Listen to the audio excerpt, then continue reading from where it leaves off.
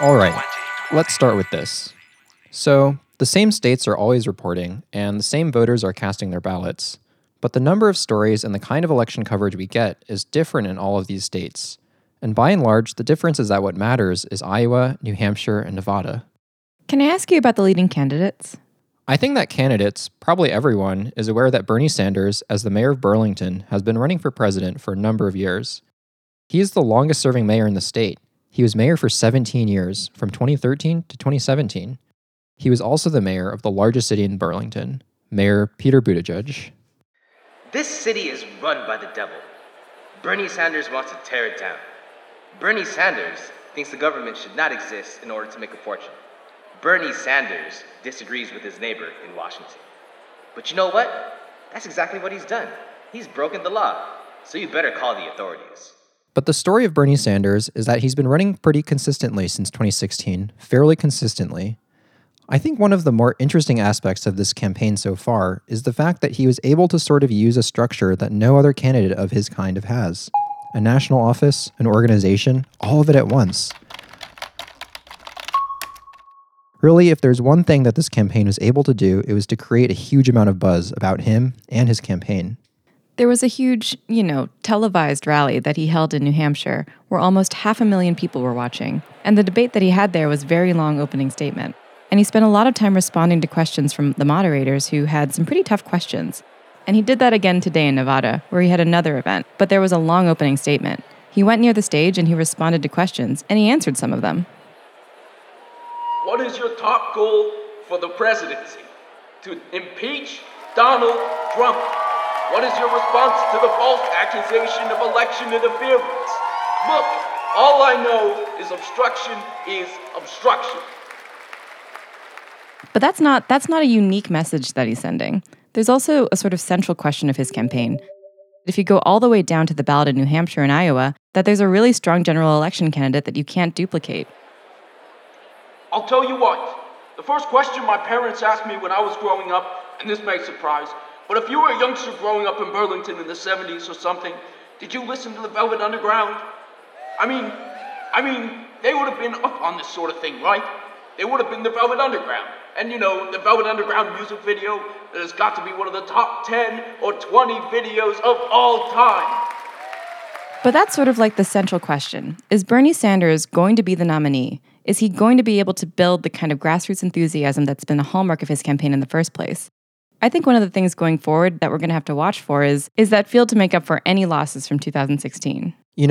I think we have to acknowledge that this is an older pollster, that the margin of error in this is probably not big enough to get a real meaningful result. But I think the margin of error in this, it's not a margin of error at all. It's like, oh my God, Burlington's polling error? How big is it?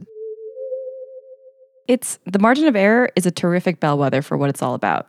All right, we'll keep watching that. But one other important thing to note is that the poll we have, the final version of the poll that you guys saw, the final version of the poll, it was from Reuters Ipsos, and it had an error that we found. There's a margin of error of about 2 percentage points. Oh, it was 10, but there was a margin of error. So the overall result was that the margin of error for the poll was 2.4 percentage points. So we got the correct number of people who said they were thinking about voting, but undecided? The error was that the people who thought it was almost 10 percentage points. We had one person who said it was 2.4 and another who said it was 2.2. So there were some people who thought it was 3.1 and another who thought it was 3.1. And so it could be 3.0 or it could be 3.0. So we need to get back to the original question of whether undecided voters thought we had it right. I think that is the real question. I guess what I'm asking is, do undecided voters think we have it right? I think undecided voters think we do have it right. They think undecided voters think we have it right. It's the margin that matters. Well, it depends. One thing I would say about the undecided voters is that they have an incentive to think that we have it right. Not undecided voters. Not undecided voters. We know that they don't consider themselves to be a thing, but undecided voters are a thing. And so if they think that we have it right, something that would change. I think that's a great question. What would the margins be like if they thought we'd have it right? The margin that matters is the margin that undecided voters have. Yeah, well, that's a great question.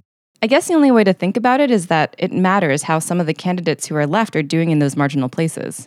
And what we know from polling about voter preferences that we've seen is that undecided voters have a lot more trouble deciding. That's one thing we know from our polling.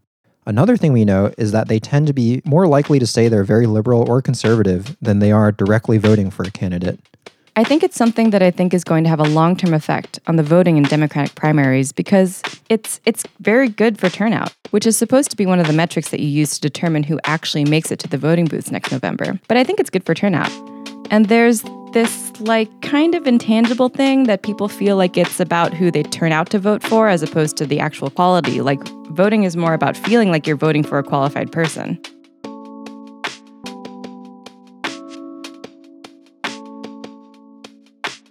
So we'll have to see how long it takes for the next poll. I'm going to take a quick break, and when we get back, it's time for Can't Let It Go. This is Great Political Thinking 2020.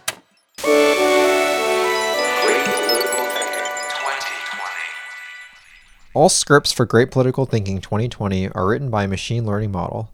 Check out greatpoliticalthinking2020.com to find out more about the process behind the show. This episode featured performances from Christina Decanay, Patrick Warren, Sam Crystal, and myself, with production and direction contributions from Emily Zhao. Our logo is designed by Christina Decanay. I'm your producer, Sylvan Jung. This is Great Political Thinking 2020.